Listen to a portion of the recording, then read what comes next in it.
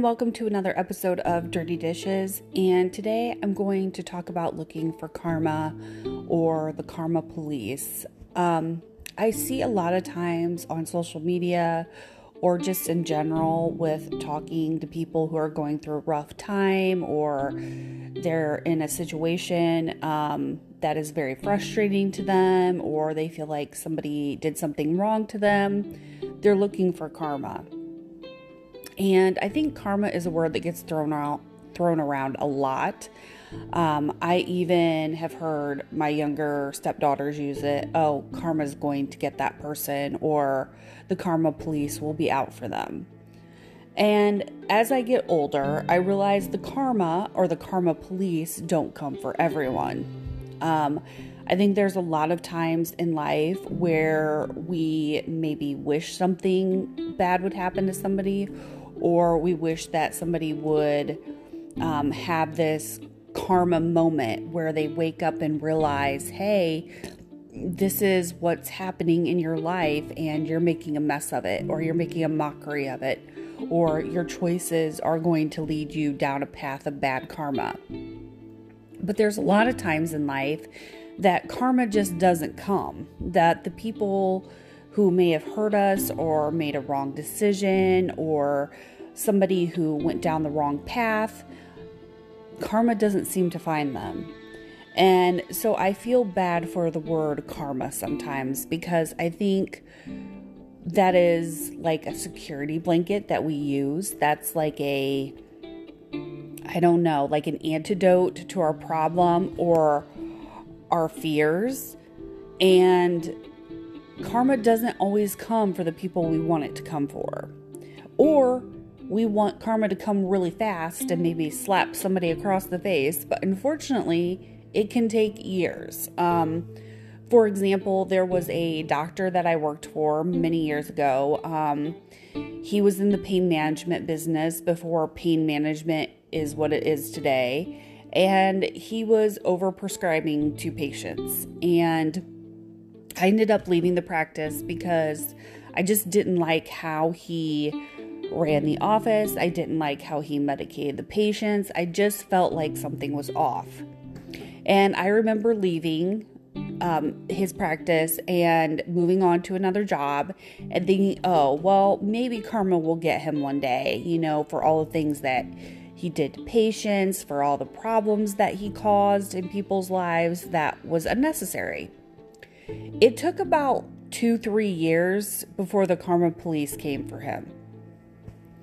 So I think it's one of those things where sometimes we want instantaneous results. We want to feel like the person that did us wrong or the situation that was wrong, we want answers and we want retribution for what happened in our lives or in that situation. And that doesn't always happen. It can take years, or maybe the person never has an issue again. Maybe it was a one-off situation that we were in with that person. But I think we have to realize that just because somebody did something wrong to us doesn't mean that something bad is going to happen to them. And I remember an interesting use of karma as well when I was going through my divorce with my ex-husband. He actually said that because I got in a car crash a couple of months after our divorce, that was karma. He was actually talking to several of our friends, saying how, our mutual friends at the time, saying how my car accident was karma for divorcing him. So to me, that is an example of wanting something bad to happen to somebody and looking for any way to find it. To me, a car accident is not karma at all, because it was an incident involving speeding. So I wasn't the one speeding, but it's just very interesting that people want to pick what they consider karma. And in that situation, he was picking the car accident as my karma, even though I could have been seriously hurt. And maybe he thought because I was seriously hurt or had some bad injuries that, that was the karma, that was the punishment because I had hurt him. And I think that goes for a lot of things in life. When we use the word karma, or we want something dramatic or bad to happen to somebody else because they hurt us. But there are times in life when that person or that situation, like I said, doesn't have any karma come back to them. They don't have like this big explosive thing happen in their lives, or they don't have anything that really presents in our minds as a punishment. So I just feel like sometimes we really throw that word around because we're expecting the sky to fall because a person hurt us, or because an employer fired us maybe, or we had to leave a job due to a certain situation that was beyond our control. I think honestly in life, it's just better not to wait for karma to happen. Like the situation with the doctor, I could have waited 5, 10, 20 years before maybe he really got caught for anything. I feel like it was pure luck that a few years later that his practice was shut down.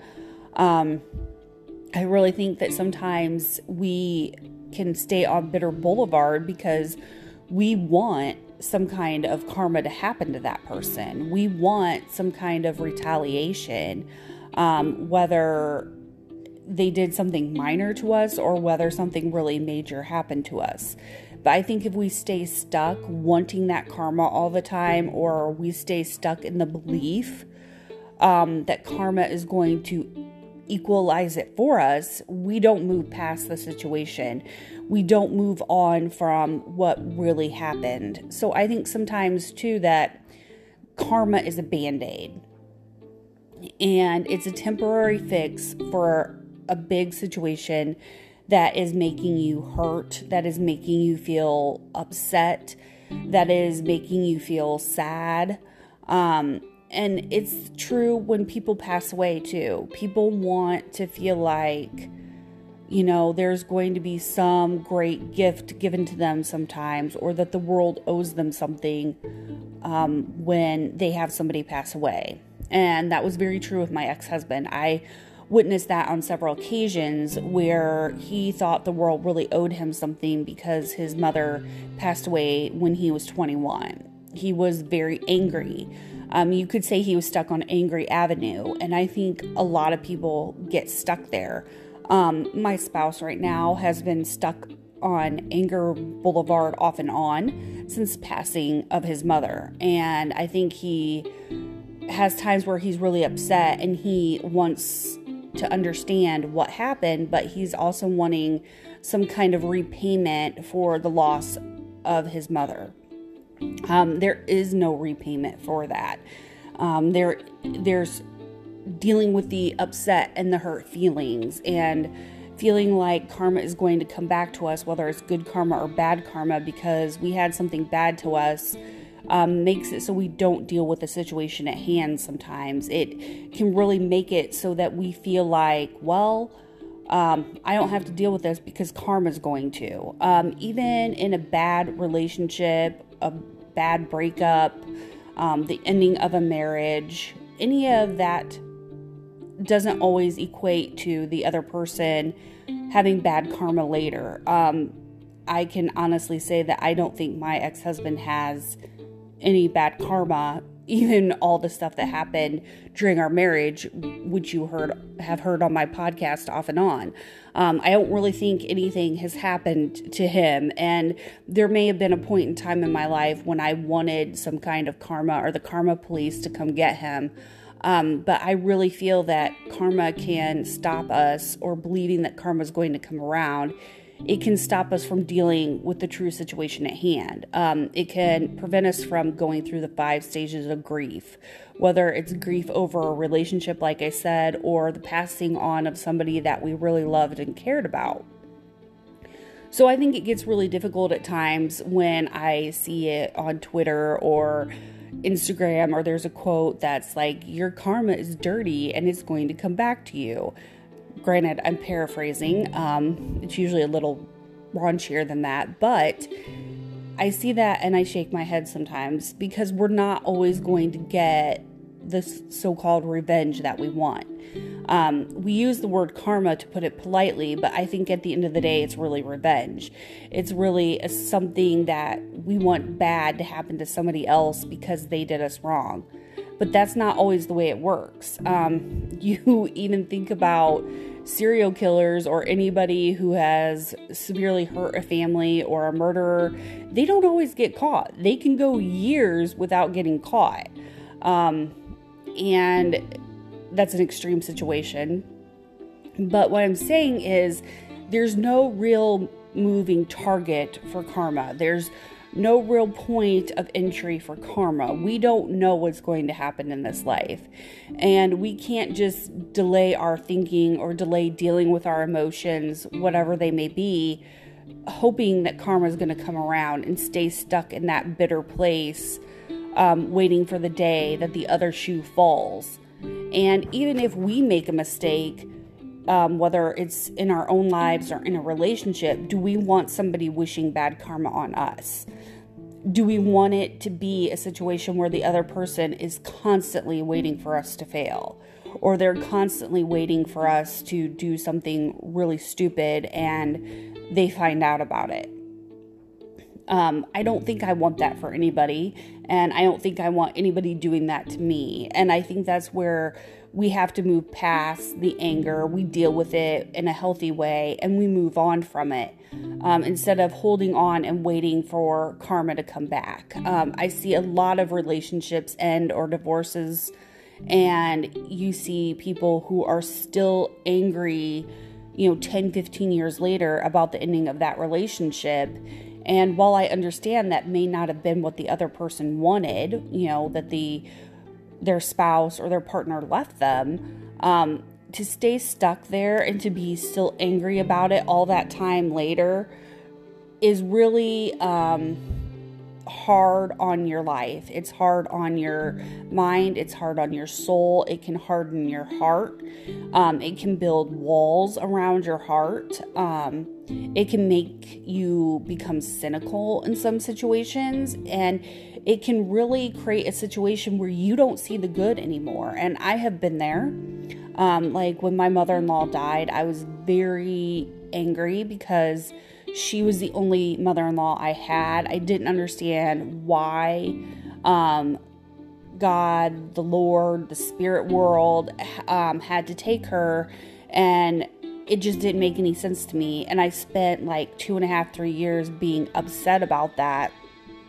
And there is no time limit on grief, but I also had to be able to move forward to realize the great things that were given to me from that time with her. And that's just like if a relationship ends, whether it's divorce, a breakup, a separation, you have to take with it the positive things that happened during that time. There was a stretch where I couldn't think of anything positive about my ex-spouse. There was nothing I could really think of or conjure up in my mind that had any positive aspect on my life. But here I am years later, and I realized there were some positives. I got to travel the world. I got to see a lot of racing. I love Phoenix, Arizona. I will always remember those trips there. Going to the Grand Canyon, going to the different restaurants in Phoenix. It was a great thing, and that's something I can cherish and take with me. But I might not have realized these really great things if I was stuck in the karma zone, if I was stuck trying to understand or realize or think, why hasn't this person had anything bad happen to them? They did a lot of bad things in our relationship. They should be punished for that. But the thing is, with karma too, wonder if you are a lesson to somebody. Wonder if you help them grow and change and become better in this life because of something you taught them, even though it was a bad situation. I think we have to realize too that some relationships or friendships or things that come to an end are there to teach us a lesson. It's not necessarily something for the karma police to come find that person. It's supposed to help us grow sometimes. It's supposed to help us move forward. But if we stay stuck in this situation or this thinking that we need to have karma come get this person, or if we constantly band-aid every situation with, well, karma will come back around, because that's not always true. I remember the Justin Timberlake song, and I'm really going to date myself here. It's called What Goes Around Comes Around, and I think it's kind of a cheating kind of anthem, and I'm like, that's not always true. I've seen multiple people, that were serial cheaters, and I have not seen anything happen to some of them. So not everything that goes around comes around. I think it's true in some situations, but I don't think it's true in every situation. Some experiences are to help us learn and to grow as human beings. And if we constantly stay stuck on Anger Avenue or Bitter Boulevard, and we constantly wait for the other shoe to drop or karma to kick somebody's ass, we might be waiting a long time, and we might never see that. And so if we're constantly buying a ticket to the show that karma is supposed to display for us, we're never going to move forward. We're going to be stuck holding that ticket for the rest of our lives, wondering, hey, is anything ever bad going to happen to so-and-so because they did me wrong in some situation? Or if we want to be angered at our religion because somebody passed away and we don't understand why it had to be them. There are so many processes that we have to work through and go through those grieving processes, go through the 5 steps of grief. But I don't recall karma being on the five steps of grief, 5 steps with dealing with grief. I don't think we should pencil karma in either. So the next time that we want the karma police or karma just to come back around, we have to remember that the feeling of wanting that retaliation or that retribution to things that happen to us may never come, and we just have to deal with the situation at hand.